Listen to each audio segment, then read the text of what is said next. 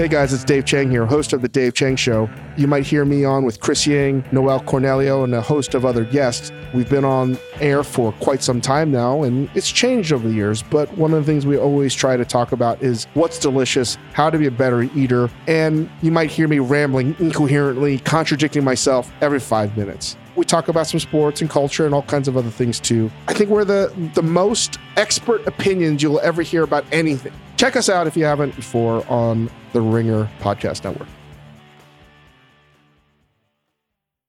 Apple Card is the perfect cashback rewards credit card.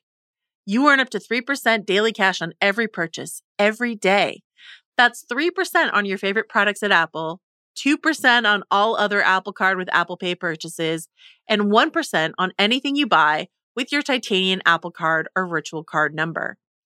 Visit apple.co/card calculator to see how much you can earn. Apple Card issued by Goldman Sachs Bank USA, Salt Lake City branch, subject to credit approval. Terms apply. There's no better feeling than a personal win, and the State Farm Personal Price Plan can help you do just that. Talk to a State Farm agent today to learn how you can bundle and save with the Personal Price Plan. Like a good neighbor, State Farm is there. Prices are based on rating plans that vary by state. Coverage options are selected by the customer. Availability, amount of discounts and savings, and eligibility vary by state.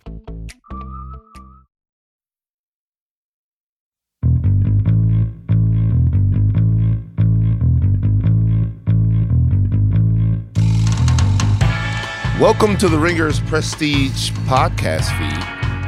I am Van Lathan. You know what? That's messed up when I do that. You're supposed to introduce your co-host first and then yourself.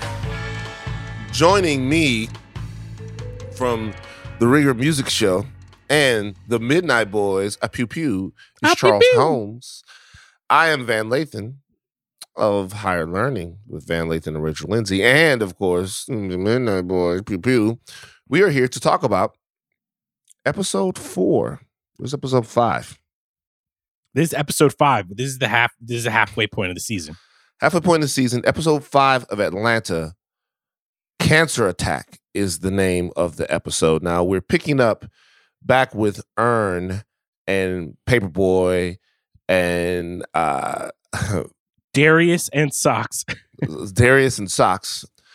After we left them, after the sublime episode 4, The Big Payback, we are now back with the crew.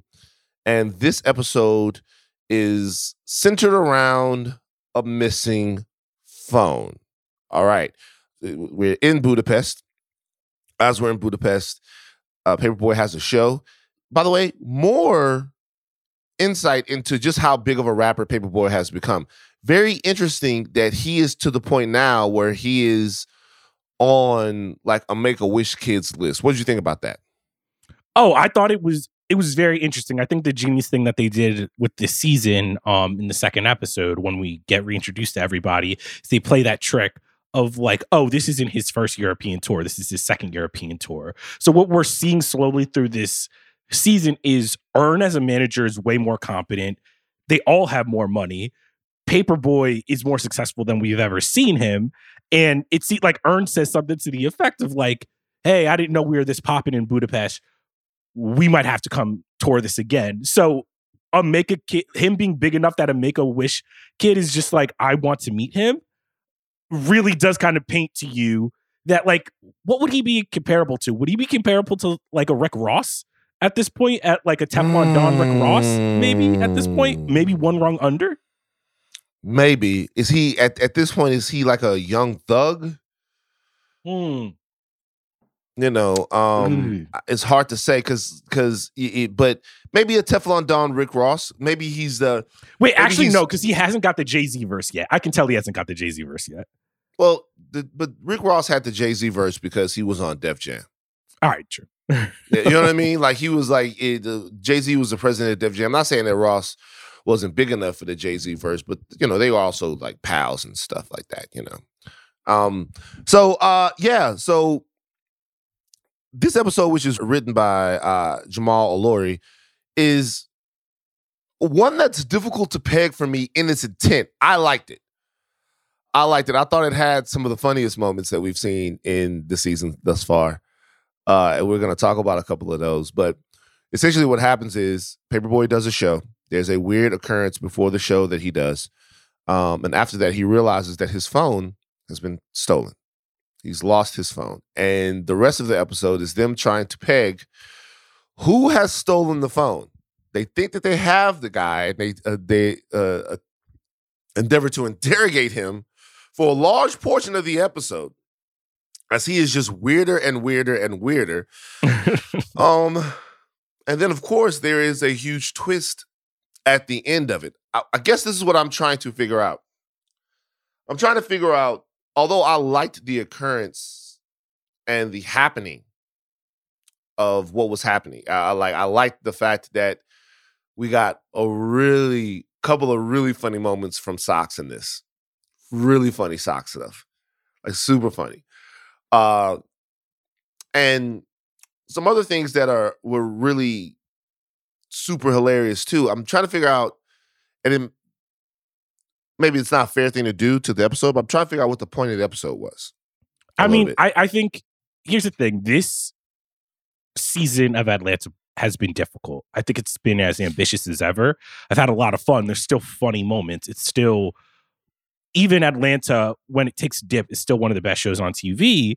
But I think this episode kind of illustrates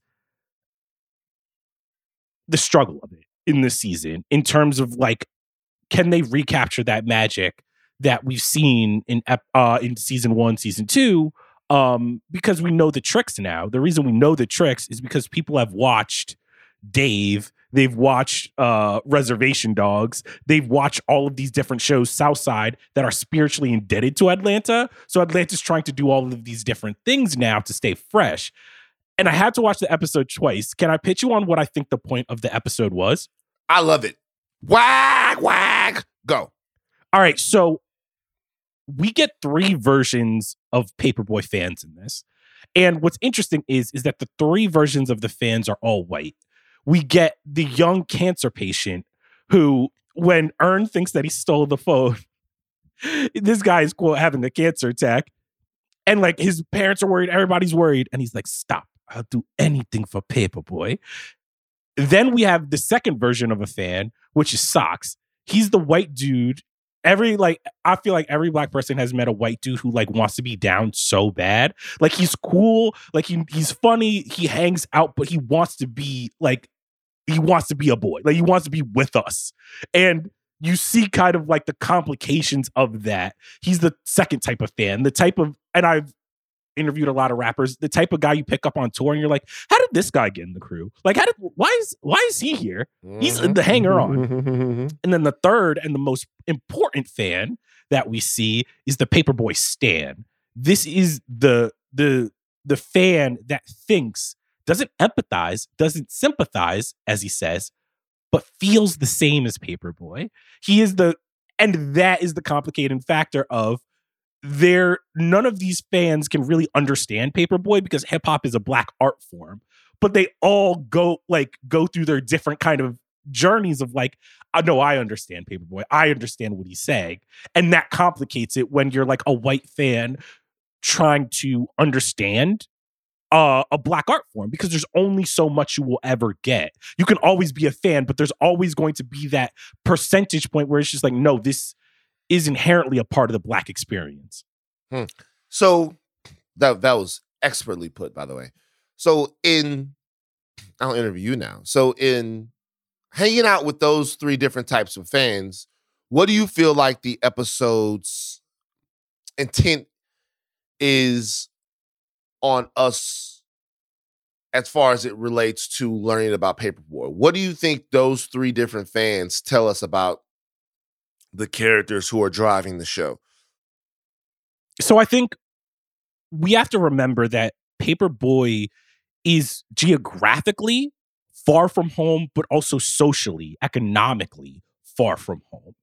And if any of these fans were any different type of race, a lot of it would have landed differently. And I think what we're realizing is that Paperboy reveals he hasn't recorded any music in 7 months. That was a huge revelation. Yeah. He has this creative block. And the reason that he wants the phone is because he finally captured a melody, captured a moment. And he says, like, I don't even know what's good and bad anymore. And he finally gets through that creative block.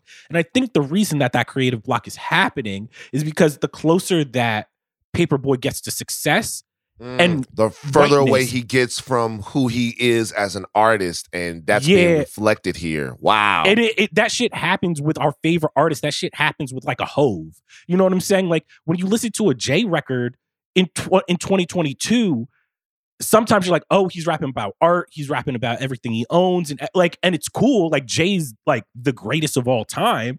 But there is a sense of like, oh, once your favorite rapper crosses that threshold, well, it happens to like a Young Thug, a Baby, a Wayne, there's a certain part of them that they leave, that part, that struggle, that, oh shit, that they're capturing the Black experience. And I think that's what the episode is trying to grapple with. I agree. I disagree fundamentally about the Jay-Z thing, but you're still right. Does that make sense? I'm not saying Jay, like, I like some later day Jay songs, but I know. I think that just as an aside, that those guys expand the Black experience as they continue to talk about things that they're coming in contact with as they like evolve out of the places they were. However, I do think, to your point, what we've defined the Black experience as, sometimes as the consumer, it gets more difficult to access. See, we don't think that art, or we don't think that real estate, or we don't think that those things that Hov might be rapping about, we don't think that they're the Black experience. But we're actually wrong. Like, all of those things are accessible to us. All of those things should be accessible to us. And all of those things at one point were accessible to us.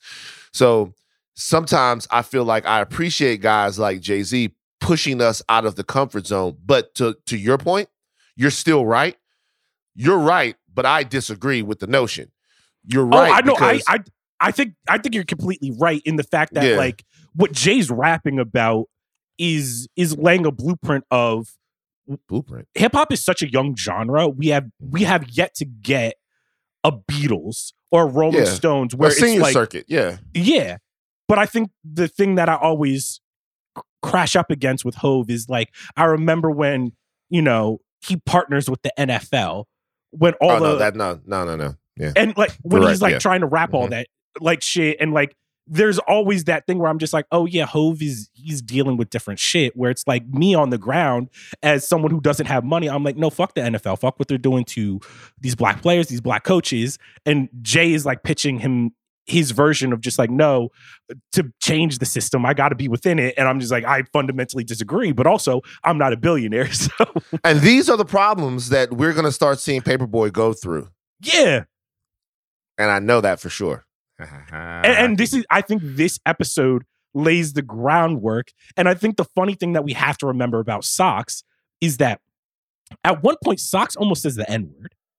And like, it's played for laughs. Oh, that is fucking hysterical, bro. Because like, he paused. Hold on.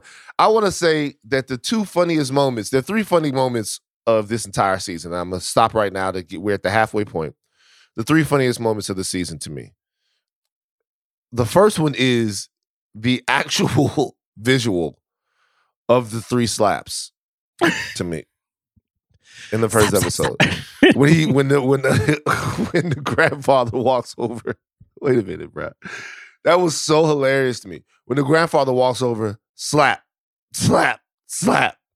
That was fucking hysterical. Nothing else in Three Slaps was funny. It was very scary. I disagree. I would say one of my top moments is when the kids are all in the van and like they're communicating with just their eyes. Mm-hmm. And the guy's like, these white women gonna kill us. And then the girl's like, yeah, nigga, I know. What's the other two? So the other two, there was funny stuff in all of these episodes. Funny stuff. By the way, I've fallen in love with Nando's Peri Peri because of the Old Man in the Tree episode. There's funny stuff in all of these episodes. But when Socks grabs the phone and goes full Taken on the phone. When he White grabs Liam the phone, Neeson. I'm the white Liam Neeson. That whole series, that whole sequence, and then Al and Earn realizing that he said white Liam Neeson, and then this is what Atlanta does so good, is they go back into their characters and they'll simultaneously themselves, they're at the same time giving totally different energy. Earn is like, yo, did you mean Samuel L. Jackson? Yo, that Liam Neeson is already white. And that's hilarious. And then when he almost says the N-word, realizes that he almost says it, and then gets the fuck down the hall. That's just fucking hysterical to me. I mean, and I love how like they go back, like Earn, Darius, and Paperboy go back to talking, but then they do like the black thing with black friends. Like they turn around and be like, wait, did he almost say the N-word? I was like, yeah. He definitely did. Yeah. It's like you be with your, because it's such a small thing, but we're always on edge sometimes as Black people, waiting for the disrespect. We're waiting for it. And we almost like we have a sixth sense for this. And when he goes there, he might as well just have said it. And then he realizes and then he gets on down. I mean, I also think it's very funny that they're dealing with two crises with two different white boys. Mm-hmm. So it's like, even though he almost said the N-word, it's the classic Black person to be like, all right, that's on the back burner. We gonna get to that shit. We have to handle this thing first. So let's talk about your second archetype of Paperboy fan, which is the Paperboy Stan, who is the gentleman in this that we are interrogating for so long. Is his name Willie? His name is I believe it's Wiley. Wiley. His name is Wiley. So let's talk about Wiley. Brilliantly played. One thing about Atlanta that always gets me is how the performances in the show are consistently top notch. Yeah, like consistently top notch. I'm looking at it and I'm like, Jesus Christ, who is this young actor? Like who is he? Because he was eerie, he was disgusting, he was moving. I was moved by him at one point. He has to be able to be funny. He has to be able to sing. Like, it's like what I liked about when they keep talking to him. I think that was the most electric part of the whole episode, is that your opinion about him changes the more that you learn about him. Like, you're annoyed with him, you hate him, but there's certain moments where you empathize with him because he says something to the effect of, he connected with Paperboy because he got broken up with, or a girl in 8th grade broke his heart. He had to move. He listens to the first Paperboy mixtape. And like, that's when he's like, I felt the same. I felt like you.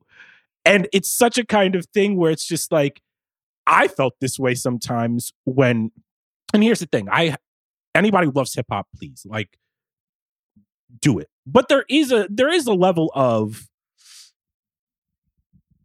how much can you get hip hop if you're not Black? And I know that's gonna sound rough to the ears, but it's the reality of the situation. There's some things like, even me sometimes when I listen, I have to be like, oh no, I don't get this. I didn't grow up like this. I didn't grow like, there's a certain level of like, I can sympathize, I can empathize, but I don't feel the same. You know what I'm saying? I listen to Lil Baby sometimes. I do not feel like this. Like, and I think once again, you're right, but I disagree. All right, why do you disagree? Tupac used to have this song. Well, he didn't used to have this song. He does have this song. He had this song called So Many Tears, right? You ever heard that record? No. Back in elementary, thrived on misery. Left me alone, I grew up almost inside my mind, couldn't find a place of rest. Till I got that thug life tatted on my chest. Like, and I remember when I was at about 14 or 15, at my angstiest, right? When I started to like, Tupac was talking about in So Many Tears, he was talking about like how he realized that he was going to die and go to hell. And how everywhere he turned, there was like nothing but bad stuff. Like, shed so many tears. You know what I mean? So like, he couldn't trust his girl. He saw violence all around him, all of that stuff, right?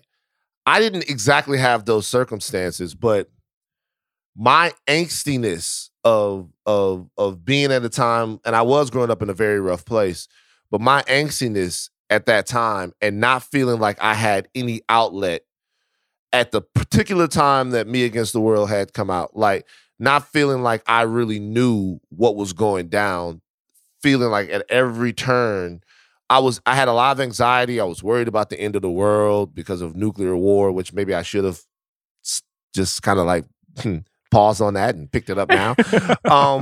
There were so many different things that were concerning me that sometimes I felt like everywhere I turned, there was bad news. And like and I didn't feel that way because I felt like somebody was going to come get me because I was involved in the thug life. I didn't feel that way necessarily because, I was stepping over bodies when I exited the door, even though people in my neighborhood were getting killed. I just felt that way. And and I think that's the interesting part about this episode, even though the experiences were different, like feelings, all humans have the same feelings. We have different experiences, but we have the same feelings. So if you're sad, it doesn't really matter why you're sad. And I think sometimes people don't get that. You could be sad. I mean, we always, what we want to do as a way to both connect to people and a way to disconnect from them is we want to make feelings the same. We want to say that your feelings, if you are getting bullied at school, are different than your feelings if you don't have any money. But they're really not the same. You feel isolated, but they're really the same. You feel isolated and alone. It's just one is for much more serious reasons to us, right?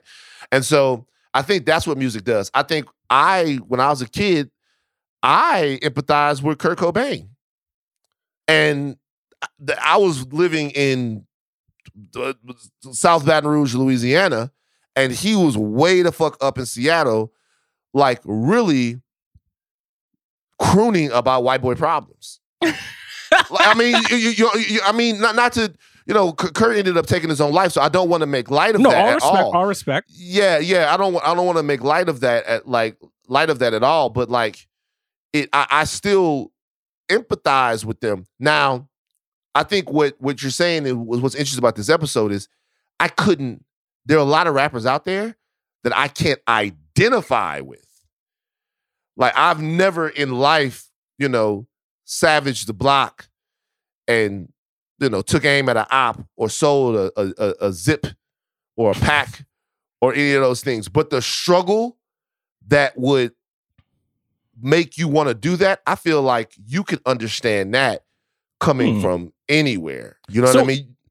So my past, I think I talk about it differently because my past before I got here, it was my job to interview rappers. And I learned that, like, I would look around Rolling Stone and I would be like, I'm gonna, interrogate this later. But when I looked at the black people, there were not many of us in the office. I'm like, oh, we're all of a type. We're all from the North.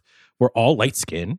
The white people don't feel threatened. So when I would go, and a lot of times I would go down to the South, when I would meet rappers, there would be this tension where, like, Lil Baby would call me Velma. Future would, like, clown me. He would be like, you look like The Weeknd. Because there was this tension of, like, who is this guy? And, like, I would argue with the rappers. When I went to Atlanta with Lil Baby, the reason that, like, I get how Paperboy feels is because me and Lil Baby were arguing. This was right around the time he releases a song about police brutality. And he says something to the effect, like, we were arguing about, like, all lives matter and maybe all police aren't bad. And I was just like, hey, Lil Baby, like, it seems like you're trying to have it both ways. I think, like, to inherently change the police force, we're going to have to tear it down. And I'm talking about all this shit. And he's like, no, that's not true. He's like, I've experienced police brutality. I've had a cop beat me up and they're still good cops. And I'm like, I don't know. I don't think there can be, like, good cops in a corrupt system. And we're going back and forth. And I realized, I was just like, oh, I'm talking about theory. I'm talking about the theory of, like, police brutality and what it would take to make a better police force. And he's talking from experience. Like, I've had racist interactions with cops, but I've never been in jail. Like, a cop has never beat me up. And I can sympathize with him. but there's a certain level of just like he's talking about an experience that's outside of my realm. And I'm just like, me trying to come down here as a light-skinned black man from the North, trying to teach him all this stuff is fundamentally flawed. Like, it's just like, and I left being like, it's not your job to change Lil Baby's mind. It's your job to try to understand him and sympathize with him. And even if I don't agree inherently with him, that's fine. And I think a lot of times you go one level above if you're a fan that's not black trying to be like, no, but I feel the same. That's what this stand of Paperboy is like. I feel the same. And I'm like, no. That's so interesting. That's inherently flawed, I think. Like, you can sympathize and empathize, but like feeling the same is robbing somebody of their singular human experience. You couldn't be more wrong. I couldn't be more wrong. Even when you were talking to Baby, right? That's your job.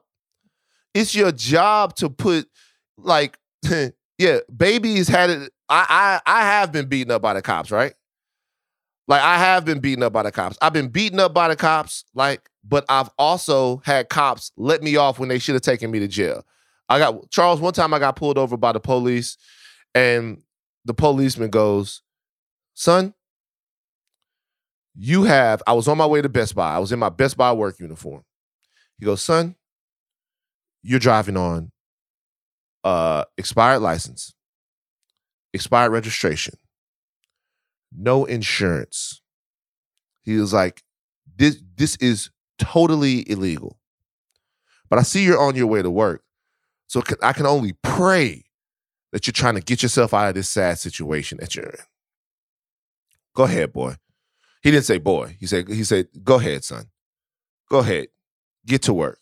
And please take care of your business. It was a white guy, right? It's a white guy. He let me go. That changes nothing.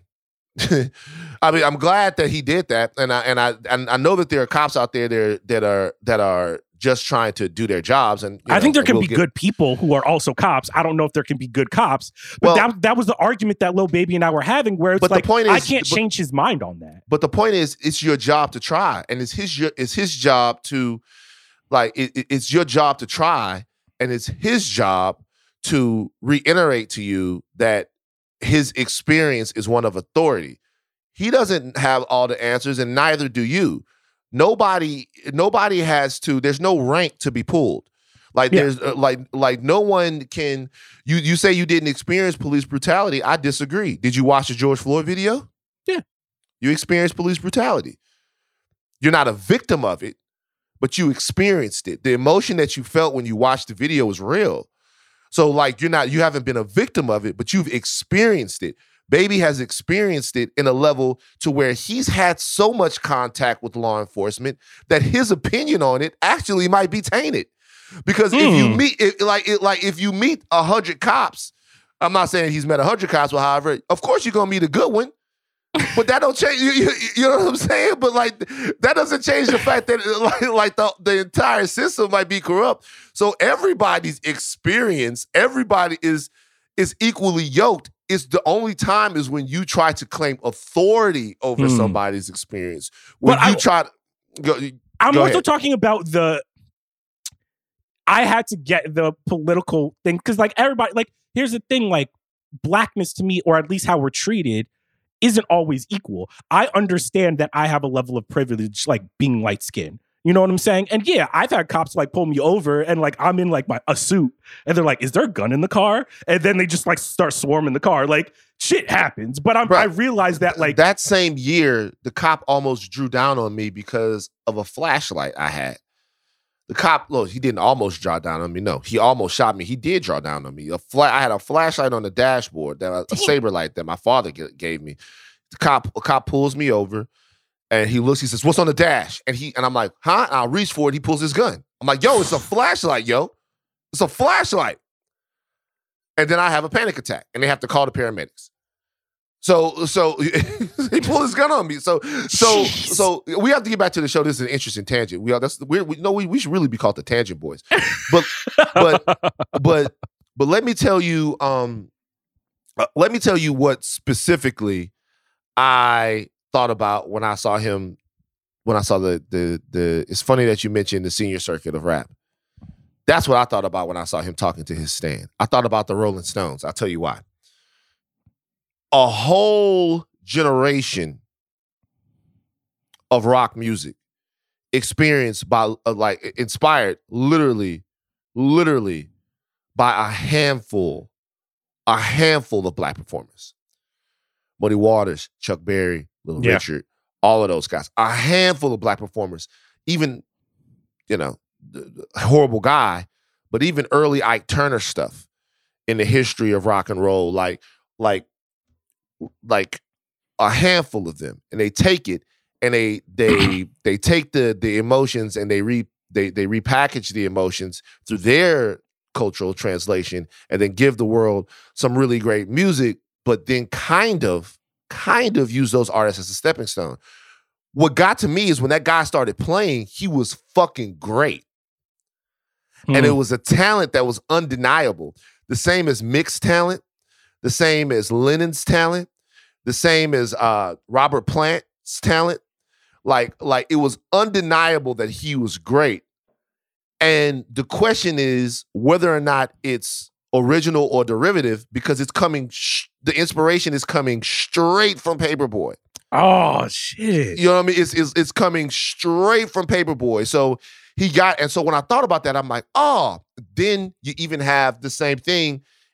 And sometimes I feel like Europeans are even more inspired and you could Joss Stone, Amy Winehouse, like more Adele. Inspired by Black American music, and it feels like, to your point earlier, when American artists do the same thing, it feels like they're doing karaoke, and it's not that the Brits don't, but for some reason, maybe the history in the country makes it feel a little bit more genuine when kind of like they do it. And this is not to diss, but Sam Smith versus Justin Timberlake, it feels different. Like I'm not here to shit on more Justin Timberlake. Wait, so Justin Timberlake is socks and Sam Smith is a little bit Sam Smith is Wiley. Yeah, Justin Timberlake is, and by the way, yeah. I don't mean to pile on Justin, because I'm actually a Justin Timberlake fan, and I like love Justin. Justin got some joints. I don't forget Justin got a lot of great music. Like, yeah, right. But what he did to Janet was essentially he stole the phone. I mean, like, wait, can I also connect something really quick? Yeah. Do you think this is going to be super meta? But Donald Glover has had some choice things to say about Dave. Dave is a show that is very Atlanta inspired by Lil Dicky. That was all. No, I didn't see what he said about Dave. So tell me. Yeah, my bad. So he essentially, in this interview magazine piece that he interviewed himself, he was talking about some comments he made about Dave on Twitter. Like he said something to the effect on Twitter of like, I see everything y'all are saying, like blah, blah, blah, blah, blah. And in this interview magazine, he explains the difference between, high art and low art. He explains the difference between like a smash burger and dry aged Wagyu. I did see that quote. Yeah. And he's kind of trying to not dunk on Dave by dunking on Dave by saying it's a good burger. Like, we know what that means. And the reason I bring that up is because Wiley in that moment, he's talented, but he knows everything about Paperboy. He studied Paperboy. He studied all of his moves. He knows unreleased music. He knows everything about him. And then in that moment, he recreates a song that Paperboy is he recreates a feeling that Paperboy is trying to express. And it sounds amazing, but it's not Paperboy. And part of me was just like, is this a little bit of like a meta shot at Dave where it's like, you can look at everything Atlanta did. You can understand everything that Atlanta did, and it could be good, but it's not Atlanta. What? I thought that. Look, yo, I'm gonna be honest with you. This nigga sneak dissing. like, we see you. I didn't even put that. Man, this is like doing this pod with you is like a fact finding mission. We're like two We're like two little moon knights in the Cairo desert. Great Marvel show. Check us out on Charles loves it. We're like two little Mark Spectors. Like, yeah, it's a little sneak dissing going on. Maybe. And also, let's talk about should we talk about the twist at the end of who had the phone? Sure. Let's talk about it. So they spent all this time looking for the phone. It seems obvious that Wiley had the phone, right? Because he knows the phone's number. He is singing songs and all of that. But at the end, unreleased songs. At the end, we find out that Socks has the phone. The entire time, Socks has the phone. He takes the phone and he throws it in the trash. Now, you guys, we're spending a lot of time on the meat of the episode because there is another thread in this episode where Earn is reaching out to Van and Van is not getting back to him. Okay. So there are more things up in the air here in this season of Atlanta. Also in this season of Atlanta, you see just how good Earn is in this episode of Atlanta. You see just how good Earn has become at his job. Oh, well, and here, you can read me talk about it more on theringer.com. I wrote about Atlanta this season. I really want to touch quick on that Earn part. I think another thing that we're seeing in this season is that in season 2, the tension is that Paperboy is upset with Earn because he's not a great manager. And like the whole tension is like, is Paperboy going to get rid of Earn? And I think the underlying tension of this season is that the closer that they get to success, the closer that they become like those black inhabitants under the lake who bought whiteness. Earn is comfortable in this world. What Wiley says to Earn is like, did anybody ever tell you that you talk white as a kid? How does it not feel being part of the group? And I think in that moment when Paperboy is essentially like, hey, we haven't talked in a while, you good? And like Earn is too busy to talk to him. What we're realizing is that Earn is adopting better to this new white paradigm than Paperboy is. And now the thing has changed. Paperboy is afraid that all he will ever be able to do is rap. Well, Earn now has a second client. He has that UK kid. Earn is really, really competent at his job. He's talking to all these white people. He's talking to all these billionaires. And I think that's very, very intriguing. Like, it's see that tension now. Super intriguing. Do you know why? And the reason why it is, because by the way, when they ask, I'm from Baton Rouge, right? And y'all listening to me right now, and y'all thinking, damn, that nigga don't sound like Lil Boosie. That's not how Kevin Gates talk. You know what I'm saying? That's not how Webby talk. That's not how NBA Youngboy talk. That's not how Fredo talk. You know, and so you guys are listening to me. So I've been on the other end of that, right? I've been on the other end of that. Hey man, why you talking white, bruh? I'll never forget one of my cousins beat the shit out of a guy. We were at the basketball court. It's a true story. We were at the basketball court. We're playing basketball, right? And, you know, I'm scoring. I'm doing my thing. And this dude from Mayfair was like, hey, man, you like a Uncle Tom. You talk like a white boy. I was damn. Like, all this, you like an Uncle Tom ass. Like, we didn't know them. And my big cousin's like, yo, don't tell him that. You want him to sound like one of y'all? Be out here on the side of the road selling T-shirts for the rest of his life? Damn. And I never get this. And they're going back and forth. I'm like 12. They're like going back and forth. And all of a sudden, boom, he hit him. I'm like, oh shit! Like what the? And then I never forget. Beautiful guy, my big cousin, mouthful of gold teeth, just dragging this boy around because he didn't want me to associate talking like that or articulating myself. By the way, there's no right way to talk, guys. Language is a tool, and wherever you are, if people can understand you, you're using your tool. So and there's no right way to went talk. to Princeton, I believe. So there's a thing about Earn that he's better at this than Paperboy because he's had to adapt to white surroundings. Which is my point. So Earn is finally from having been probably like that guy said, Earn is finally making use of a lot of skills that maybe he didn't get the opportunity to use when he left college. For guys sometimes like us who come from the neighborhood, a lot of times you feel like an outcast there But then when you get to some place like The Ringer, or when you get to some other place out there, you have to remind yourself that the person that you were on the streets of Baton Rouge is who you really are, right? It's like always remember to remind yourself who you really are, because these other things like your love of Star Wars and the way that you talk and all of that, those are just things about you. But who I really am is a nigga from South Baton Rouge. That's just a fact. So I took that from that's going to be a challenge, not just for Paperboy, but a challenge for Earn. It's going to be a challenge for Earn to stay connected to Al, because Earn's career is going to have a longer shelf life than Al's will. And Al talks about that in this. He's like, he didn't really want to rap. This is all he felt like he could do. And like, I always tell people this, the thing that always made me feel bad as a reporter is I'm like, you know, my career is going to last longer than a lot of the rappers that I cover.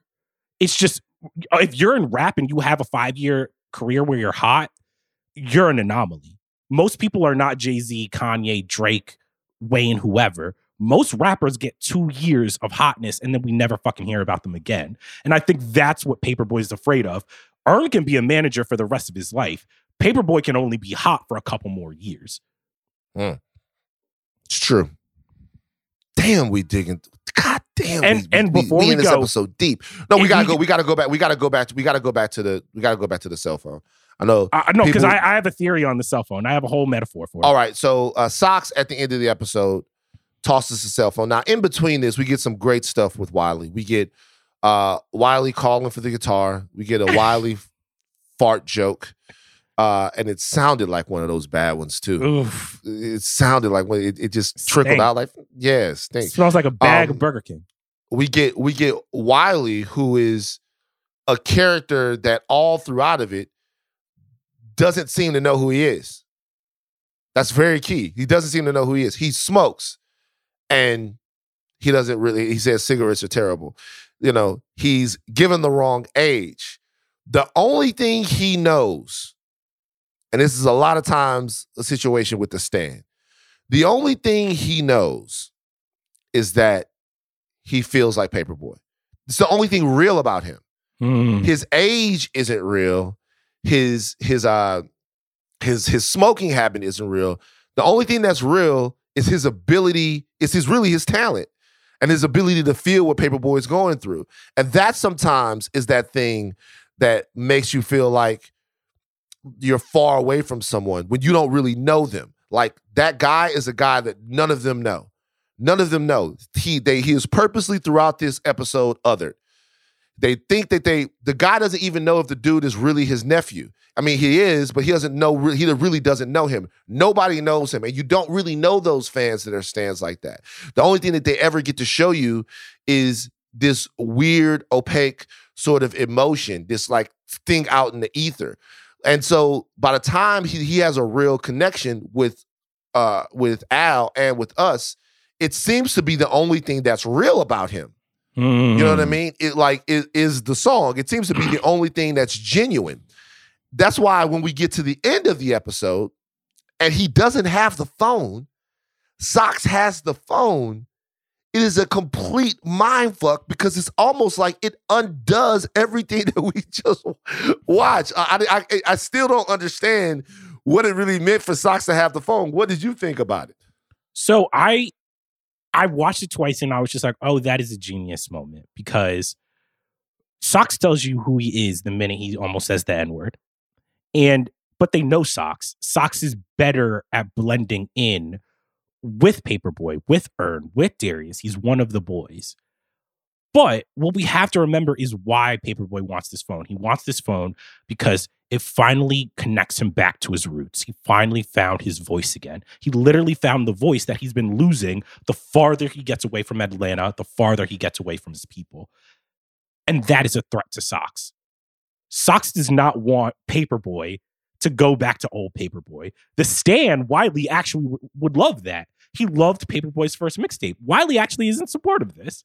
Socks, on the other hand, if Paperboy has that phone, gets that song, records that new song, realizes, fuck being in Europe, I need to go back to Atlanta. I need to go touch back with my people. Sox is never going to hear from him again. And that, to me, is the whole metaphor, is that sometimes the people who are closest to you, the people who need something from you, especially when you're rich and you're famous and you're this rapper, and especially when you're a black man, don't have your best interest at heart. And Sox is a parasite. He does not care about Paperboy's art. He cares about his proximity to Paperboy, because as long as he's close to Paperboy, this gravy train keeps running. And that's what I think is kind of so genius about the fact that not only does he have the phone, but he throws the phone away, because he doesn't give a fuck if Paperboy ever makes another good song again. He just doesn't. So you feel like he stole the phone because if Paperboy has that phone, gets that phone back, Sox knows he doesn't need it. Like Sox, and also I think Sox is a little bit, he felt othered in the beginning of the episode when I just wanted to make you say it again because you was in your bag. That was like I just wanted to make you say it again because you was in your bag. That whole thing. God damn, we're in our bag on this podcast. Yeah, man. I wonder if this is how. I wonder if this is how Sean Fantasy feels. This is how he feels all the time. It's like when you say, you bring up a movie, he's like, I've watched that movie 5 times. This is what happens. Like, that's how he. Nah, that's not what Sean does. You bring up a movie and Sean goes, interestingly enough, I actually read a book by the second AD on that film. Yeah, the second AD on that film wrote a book. I'm like, how the fuck did you have time to do all the other shit and read the book that the second AD wrote? God damn. Yeah, you just be saying, like, God damn, I'm never going to get to this level. But here's the thing. If you go back to the first... What? Come on now. We do our thing over here. Don't Shout out do Big that, Picture. Charles. One of my favorite pods. But think about it. He felt othered when Darius and Paperboy are making fun of the strip club. Well, they're like, we ain't going back to there. And I think that's the moment where he, like, once Paperboy leaves, he steals the phone because he's just like, he realizes, like, oh, I'm not one of them right now. Yeah, they don't actually need me. And the minute that they lose the phone, he gets closer. They don't worry about him. And he gets to flex and like be the hitter of the group. Yeah.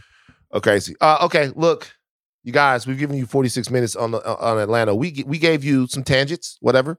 But Atlanta is a show that delves into the Black experience, and I don't know, but me and Charles are both Black. We are the Black Panthers. Oh, I mean, the reason I like this recording with you, because it's like, we don't agree on everything. And sometimes you change my mind. Sometimes I'll say something like, oh, no, that's not right.